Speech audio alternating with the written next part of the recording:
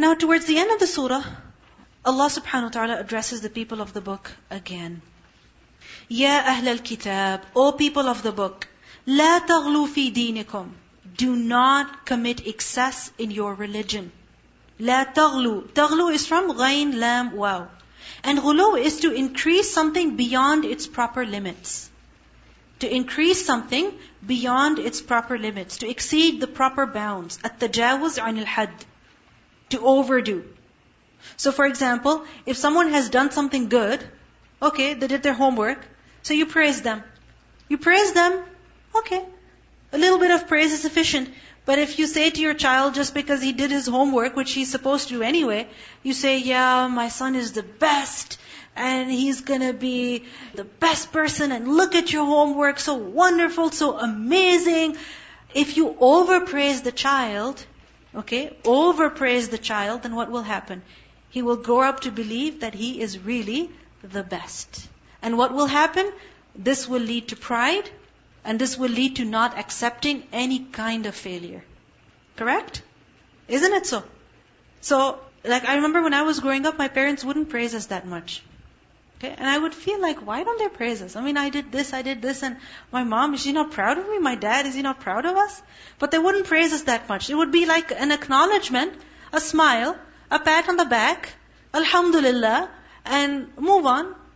And my mom, she says that her father was even more strict in this way, that she would come with, the best marks in her class in the 90s, and he would say, who got more than you? Who got more than you? Who scored more than you? What happens is that this keeps you motivated, right? That you realize that no matter what you've done, it's not enough. I mean, there has to be a balance, obviously. Right? There has to be a balance between praise and non-praise. There has to be a balance. But anyway, ghulu is what? To exceed that balance. To overdo something, to exaggerate. So the people of the book are told, do not commit excess in your religion. What is excess in religion that they're committing?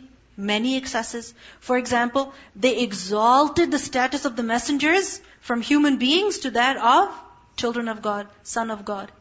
They exalted the status of the angels from servants of Allah to those who are being worshipped literally. Holy Ghost, worshipped, right? Likewise, they exalted the status of their pious people, their scholars, their monks, so much so that they would prostrate to them. Or they give them ultimate authority in the matters of religion, that whatever they say, they accept. They can even change the book, and it's okay. They accept that change. They accept that alteration. So all of this is what? Ghulu in the deen. Allah says, La taghlu fi dinikum. Do not commit excess in your religion. Do not go to extremes. From the same root is the word ghaliya. Okay? And ghaliya is used for something that's very expensive. Overpriced. Okay? Overpriced, expensive. This is ghulu, right? So, لا تغلوا في دينكم ولا تقولوا, and do not say على الله about Allah إلا except al-haq, the truth. Meaning only speak the truth about Allah. Truth about Allah, whether it's concerning His being, His lordship, His attributes, His legislation, His oneness, whatever you say about Allah, it should be the truth. Don't say that so-and-so is a prophet, whereas he's not a prophet. Allah never sent revelation to him. Don't say that so-and-so speaks to God, whereas Allah never spoke to him. Don't say that so-and-so is a son of God, whereas you have no evidence for that. لا تغلوا في دينكم ولا تقولوا على الله إلا الحق. And in particular, their ghulub was concerning who? Isa alayhi salam. This is why Allah makes clear that إِنَّمَا الْمَسِيحُ, indeed the Messiah, Isa ibn Maryam, Isa alayhi salam, the son of Maryam. Who was he? He was Rasulullah, the messenger of Allah. وَكَلِمَتُهُ, and his word. What does it mean by his word? Meaning he was created at the word of Allah. Which word? Kalima kun. He's saying kun. Allah said kun, and Isa alayhi salam came into existence. He was produced, he came into existence at the word of Allah.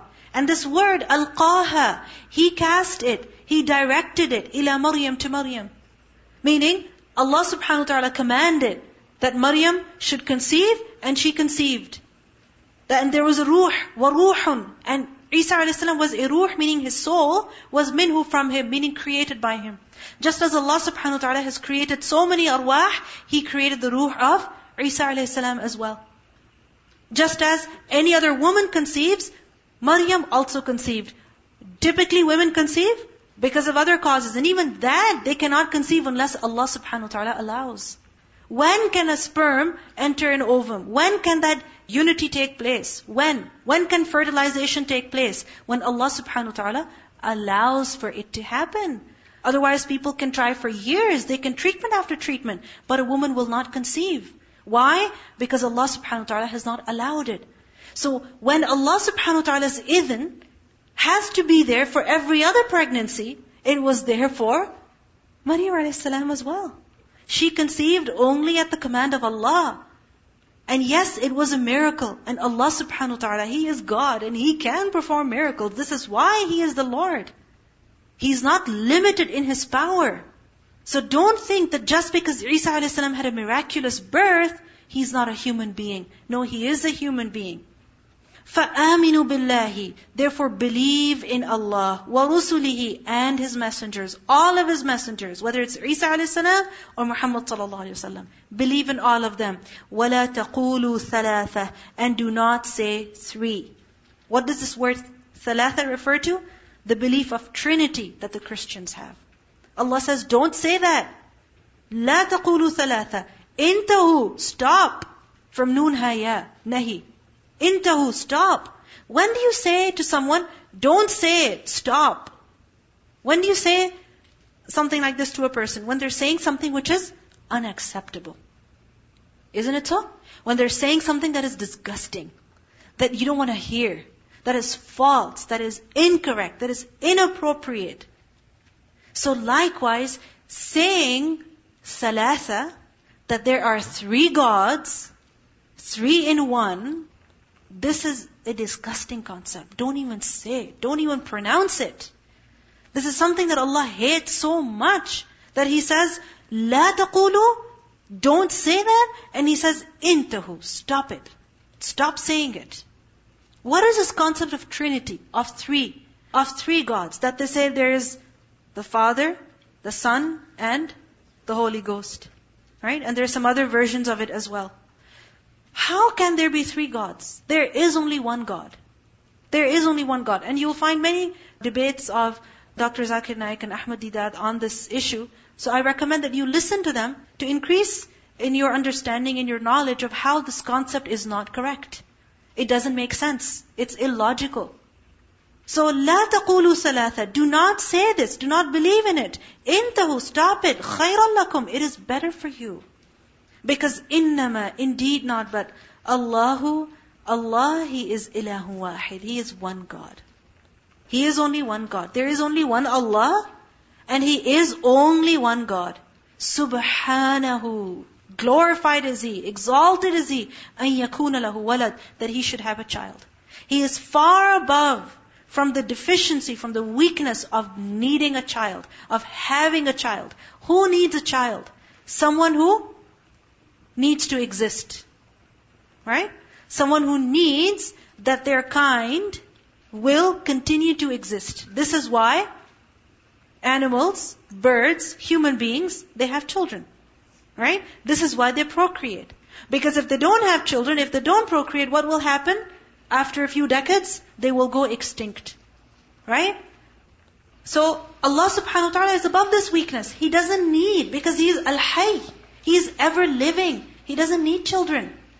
I remember that I was listening to a lecture by Dr. Bilal Phillips, and he was saying that often whenever if you look at a cat, right, and it has a child, it's a kitten, and it has similar qualities of that to a cat. So when we say that Allah is unique, for Him to have a child, that would mean that the child has similar qualities to that of the father or the mother. So then that defeats the point of saying that Allah is unique. Because if His child would have similar qualities then. Exactly. And how can you say that there is God and He has a human child? It's not possible. I mean, a cat has a kitten, right? The child is always similar to the parent. But a human being is very different from God. There's no resemblance. Completely different. So, إِنَّمَا اللَّهُ إِلَهٌ وَاحِدٌ سُبْحَانَهُ أَن يَكُونَ لَهُ وَلَدٌ. He is above this deficiency of needing a child. لَهُ مَا فِي السَّمَاوَاتِ وَمَا فِي الْأَرْضِ. To Him belongs whatever that is in the heavens and whatever that is in the earth. And Isa a.s. is part of that. So He owns Isa a.s. And you don't own children. Children are free. You don't own children. They're not property. They're not possession. لَهُ مَا فِي السَّمَاوَاتِ وَمَا فِي الْأَرْضِ وَكَفَى بِاللَّهِ وَكِيلًا. And why should you turn to someone else? Why should you need another God? When Allah is there, when He is sufficient as disposer of affairs, when He is sufficient as someone whom you can rely upon, then why turn to someone else? So what's the point of saying وَكَفَى بِاللَّهِ وَكِيلًا? That you don't need any other God besides Allah. He will forgive your sins when you will seek forgiveness from Him. He doesn't need to have a son and sacrifice him for your sake so that you can be forgiven. No, this is too complicated. You turn to Him, say sorry, and He can forgive your sins.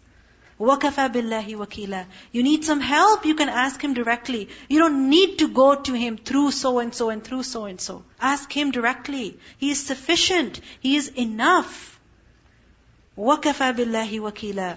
لَن يَسْتَنْكِفَ الْمَسِيحُ. Another evidence that Isa a.s. is a messenger of Allah and not God. What is that?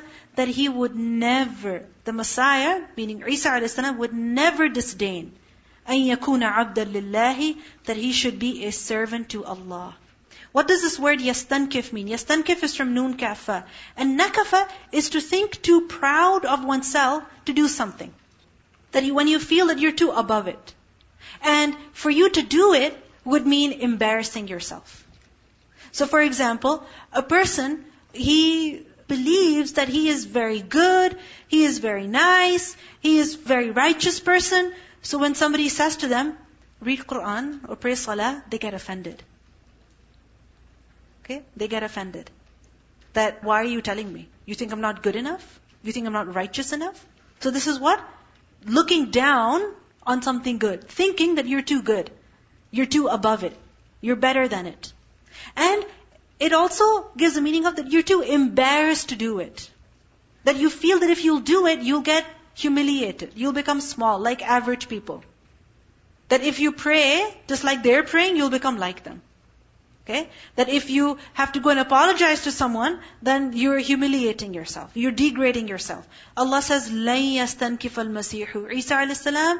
never felt too proud to be what? A servant to Allah. Because for a person to be a servant of Allah is actually an honor. It is not humiliation. What is it? An honor. This is why Muhammad ﷺ is called Abd of Allah, servant of Allah in the Quran at various places. Why? Because it is an honor. There was a man who said about his lover that, don't call me by any name of mine except Ya Abdaha, or her slave. Because he said, فَإِنَّهُ أَشْرَفُ أَسْمَائِ. Because indeed this is the most noble name of mine. Meaning this is the best way that you can call me. O servant of her, O her servant. O servant of Fulana. Because I'm so proud of being her servant. I love her so much. So likewise, to be a servant of Allah is what? An honor, not humiliation. Isa a.s. never felt too proud to worship Allah. وَلَا الْمَلَائِكَةُ الْمُقَرَّبُونَ. Nor the close angels. Muqarrabun from qurb. Those who are close to Allah, even they never feel too proud to worship Allah. They are servants of Allah and they accept their status as servants of Allah. So don't think that if you call him Son of God, you're exalting his status. No. He's fine as he is. You're not honoring him anymore. The way you can honor him most is when you call him servant of Allah.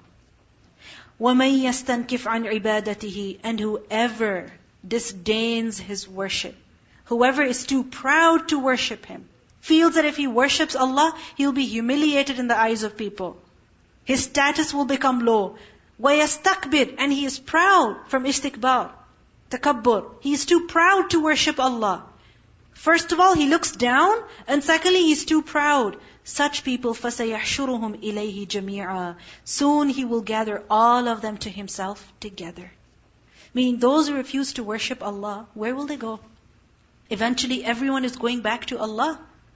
And when a person is going back to Allah with this arrogance, that I'm not going to listen to you, I'm not going to worship you, then for such a person is only humiliation. In Surah Mu'min, ayah 60, we learn, وَقَالَ رَبُّكُمُ دُعُونِي أَسْتَجِبُ لَكُمْ. Allah says, call upon me, I will respond to you. إِنَّ الَّذِينَ يَسْتَكْبِرُونَ عَنْ عِبَادَتِي. Those people who are too proud to worship me, سَيَدُخُلُونَ جَهَنَّمَ الدَّاخِرِينَ. They will all be made to enter hellfire contemptible.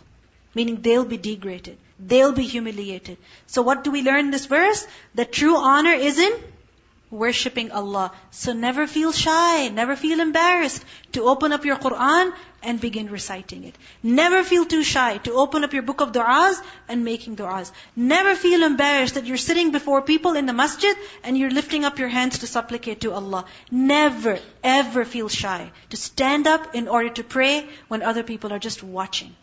This is an honor, not embarrassment. Whoever feels embarrassed, whoever feels too proud, then such a person will be humiliated. فَأَمَّا الَّذِينَ آمَنُوا. So as for those people who believe, وَعَمِلُوا الصَّالِحَاتِ, and they do righteous deeds, فَيُوَفِّيهِمْ أُجُورَهُمْ. So He will give them in full their wages. Ujur, plural of ajr. And notice the word yuwaffi, waw fa. Fully He will give them their wages. Nothing at all will be reduced. وَيَزِيدُهُمْ مِنْ فَضْلِ. You can only expect generosity from Allah. So He will increase them from His bounty. He will not give reward that is equal to the good that has been done. Rather, He will give more reward. He will multiply it. On the other hand, وَأَمَّا الَّذِينَ اسْتَنْكَفُوا. As for those people who are scornful, who disdain, who look down on the worship of Allah, وَاسْتَكْبَرُوا, and they're proud, فَيُعَذِّبُهُمْ عَذَابًا أَلِيمًا. So He will punish them with a painful punishment. وَلَا يَجِدُونَ لَهُمْ. And they will not find for themselves. يَجِدُونَ from وَجَدَ. They will not find for themselves مِن دُونِ اللَّهِ, besides Allah, وَلِيًّا, any friend, وَلَا نَصِيرًا, nor any helper. No friend is going to come rescue them. No helper is going to come to assist them. So what's the lesson that we learn over here? That obedience demands what? Sacrifice of ego. You have to sacrifice your ego. You have to kill it basically. You have to destroy it in order to become the true servant of Allah. Because what is it that stops us from obeying Allah? Me, myself, I. I can't say sorry. I can't forgive them. I can't keep praying. My legs are tired. I can't fast. I'm hungry. Right? I have work to do. I have other things in life. It's always our nafs that comes in the middle that prevents us from worshipping Allah. Always check. Anything that you're not doing, or anything that you are disobeying Allah subhanahu wa ta'ala in, what's the main reason? We blame people. We blame circumstances. But who is obeying them? Who is obeying the people? We are. Right? We are. So who is to blame? We are to blame. It's always us. This is why this Ramadan, pray to Allah to save you, to protect you from the evil of your nafs. Because your nafs stops you from the worship of Allah. Think about it. When you're sleeping and you have to get up to pray, what stops you? What stops you from getting up? Is somebody holding your blanket down, not letting you get up? Has somebody tied you to the bed? Are you attached to the bed? Is there a Velcro? Like you're stuck to the bed? Are you glued to the bed? Nothing. Has somebody said that if you get up, you'll be shot dead? No one. Then what is stopping us? Us, right? It's our ego, our nafs that stops us from obeying Allah. This is why Allah says, Ya ayyuhan nas, O mankind, قَدْ جَاءَكُمْ بُرْهَانٌ مِّن رَبِّكُمْ. A clear, conclusive proof has come to you from your Lord. What is burhan? From baraha yabrahu, is to be manifest. To be manifest, when something is clear.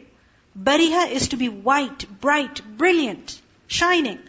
When something is like this, you can't miss it. And from this, the word burhan is used for an evidence, a proof that solves the argument, that removes doubts. So this Qur'an is what? A conclusive proof. Any question you have, the answers are there. Any doubt you have, it will remove it. How important is it, tell me, to refer to the Qur'an again and again and again? When you see that your nafs is stopping you from obeying Allah, then you need the Qur'an. You need to review the Qur'an. You need to read the verses of punishment, the verses of reward, to give you the strength to overcome your soul. So, Ya ayyuhan nas qad ja'akum burhanun min rabbikum. A conclusive proof from your Lord has come to you. وَأَنزَلْنَا إِلَيْكُمْ نُورًا مُبِينًا. And we have sent to you a clear light. Nur. What is nur? Light. And this light is mubin. Mubin, bayanun. Even more clear. You can't miss it. It's clear light. And what does light do? It enlightens. It removes the darkness. So any ignorance you have, anything that is unclear in your mind, any doubt that you have, the Qur'an will remove it. It will dispel it. Any fear, any worry, it will remove it. Because in the darkness you're also afraid. Correct? So this Qur'an will remove those fears. It will enlighten you. It will show you the way. وَأَنزَلْنَا إِلَيْكُمْ نُورًا مُبِينًا. So hold on to it. Read it. Read it again. Review it. Recite it. Listen to it. Never ever leave it. Because as long as you hold on to it, you will remain on the right path. What do we learn? وَاعْتَصِمُوا بِحَبْلِ اللَّهِ جَمِيعًا. Right? Hold on to the rope of Allah for your own good. فَأَمَّا الَّذِينَ آمَنُوا بِاللَّهِ. As for those people who believe in Allah, وَاعْتَصَمُوا بِهِ. And they hold fast to Him. They believe in Allah and they hold on to Him. What does it mean by holding on to Allah? Holding on to His rope. Trusting upon Him, relying upon Him, seeking help from Him. وَاعْتَصَمُوا بِهِ فَسَيُدْخِلُهُمْ فِي رَحْمَةٍ مِّنْهُ. Then such people, He will admit them into mercy from Him. Meaning He will admit them into His special mercy. وَفَضْلٍ. And also favor. Meaning He will give them special favor. Who? Those who believe and hold on to Allah. How can you hold on to Allah? By talking to Him, by seeking His help, by listening to Him. There's a two-way communication that has to be there. When you want to listen, when you want to take guidance from Allah, you have to read the Qur'an. And when you want to talk, when you want to express, you have to do dhikr. You have to make dua. So both of these things have to be present in your life. Qur'an and dhikr in order to hold on to Allah. So those who hold on to Him, then such people will be admitted into His mercy and special favor. He will protect them. He will guide them. وَيَهْدِيهِمْ إِلَيْهِ صِرَاطًا مُسْتَقِيمًا. And He will guide them to Himself on a straight path. He will keep them on the right track. And this is a big reminder at the end of the surah. That hold on to the Qur'an if you want to remain steadfast. And finally, there's one verse which tells us about the law of inheritance. You might wonder, law of inheritance all of a sudden, what's the relationship here? At the beginning of the surah, laws were given. At the end of the surah, again, a law is given. Why? For further clarification. This verse talks about the case of kalala, the person who doesn't have ascendants or descendants. Right? And the inheritance concerning such a person was mentioned before. But Allah is giving more detail. What does that prove? That any confusion you have, any matter that is unclear, you will find the answer in the book of Allah. You just have to refer to it again. You just have to read it again, and you will find the answer. Allah says, يَسْتَفْتُونَكَ. They request you for a legal ruling. قُلِ اللَّهُ يُفْتِيكُمْ فِي الْكَلَالَةِ. Say, Allah gives you the ruling concerning the kalala. Who is kalala? No father, no grandfather, no mother, no grandmother, no children, no grandchildren. This person, in imru'un halaka, if a man dies, and the word imru'un, the feminine of that is imra'ah. Have you heard of the word imra'ah? Imra'ah, woman, imru'un, man. So if a man halaka, meaning he dies, laysa lahu walad, and he does not have any children. He doesn't leave behind any children. Walahu ukhtun, the only heir is who? A single sister, one sister. فَلَهَا نِصْفُ. Then for her is half. Half of what? مَا تَرَكَ, the entire estate that he has left behind. What if it's a woman who has died, who doesn't leave behind children or parents? Second case is mentioned, which is وَهُوَ يَرِثُهَا, and he will inherit from her. From who? From his sister. إِن لَمْ يَكُنْ لَهَا وَلَدْ, if she does not have a child. So the second case of a woman who is a kalala, who doesn't leave behind parents and children, whose only heir is a brother, one brother. So that brother, how much will he inherit? The entire estate of his sister. فَإِن كَانَتَا, and if they two were, meaning the heirs of the kalala, they were إِثْنَتَيْنِ, they were two sisters, because this is female, right? So if he leaves behind two sisters, and this means two or more, in the case of one sister, how much will she inherit? Half. In the case of two or more, فَلَهُمَا, then for them, meaning for both the sisters or for all those sisters, is الثُّلُثَانِ, 2/3 of what? مِمَّا تَرَكَ, of that which he has left. Meaning 2/3 of the entire estate is that which the sisters will take. وَإِن كَانُوا إِخْوَةً, if they are brothers, who? The heirs. رِجَالًا, men, وَنِسَاءً, and there are also some women. Meaning he leaves behind brothers and sisters. More than one brother, more than one sister. So let's say he leaves behind 2 brothers, 3 sisters. 3 brothers, 5 sisters. Then in that case, فَلِلذَّكَرِ, then for the male, meaning for the brother, is mithlu, equal to حَظِّ الْأُنْسَيَيْن, the share of 2 females. Meaning every brother will get twice the share of every sister. So basically, 4 cases are mentioned over here. First, he leaves only one sister. What does she get? Half of the estate. Second, she leaves only one brother. What does he get? The entire estate. Third, he leaves 2 or more sisters. They will share in 2/3 of the estate. He leaves brothers and sisters. Then each brother will get a share that is double of the sister's share. So these are the cases of the kalala. Allah says, يُبَيِّنُ اللَّهُ لَكُمْ. Allah is clarifying this to you. He's making it clear to you. He's giving you all this detail. Again, why? أَن تَضِلُّوا, lest you go astray. Lest you become misguided. He's saving you. This is why He's telling you these details. وَاللَّهُ بِكُلِّ شَيْءٍ عَلِيمٍ. And Allah is knowing of everything. He is the source of knowledge. He is the source of guidance. Whether it is law, social law, family law, whatever kind of law it is, whether it is the problems in your life, personal issues that you're facing, personal struggles that you're going through, whatever it is, He is knowing of everything. So when He knows everything, then guidance should be sought from who? Him. Answers should be taken from who? From Allah.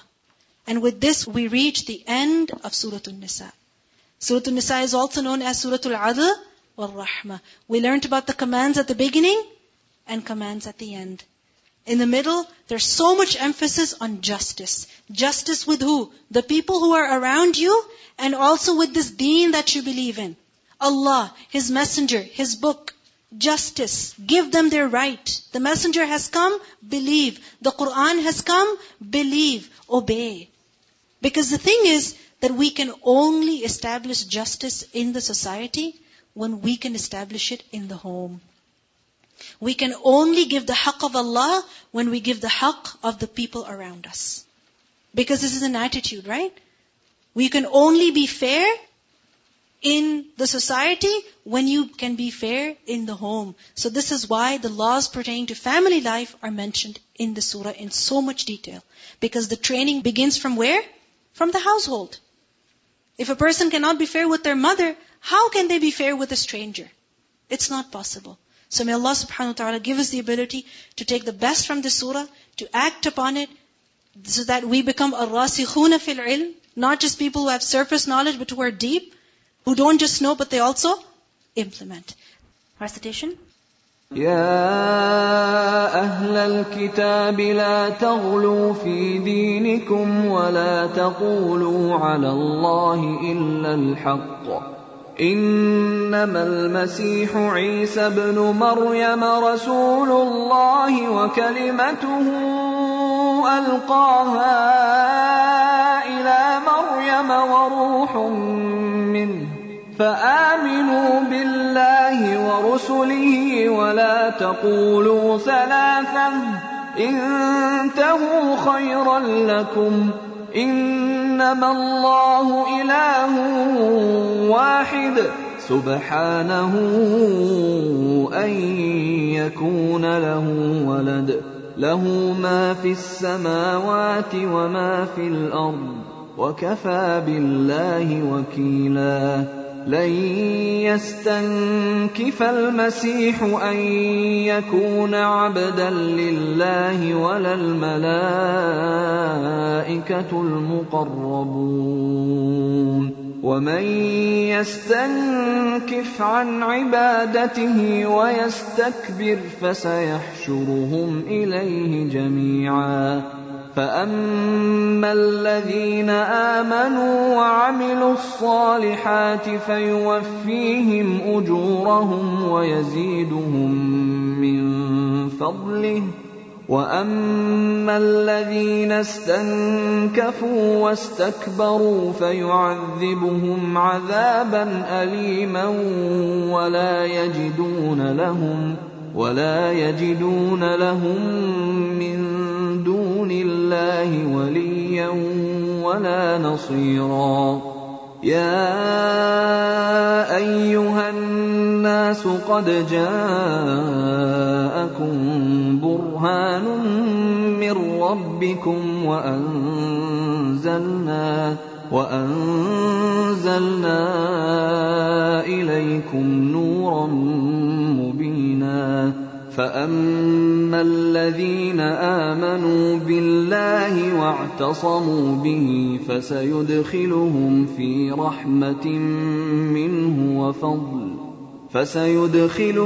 في رحمة منه وفضل ويهديهم إليه صراطا مستقيما يستفتونك قل الله يفتيكم في الكلالة إن امرؤ هلك ليس له ولد وله أخت فلها نصف ما ترك وهو يرثها إن لم يكن لها ولد فإن كانت اثنتين فلهما الثلثان مما ترك وإن كانوا إخوة رجالا ونساء فللذكر مثل حظ الأنثيين يبين الله لكم أن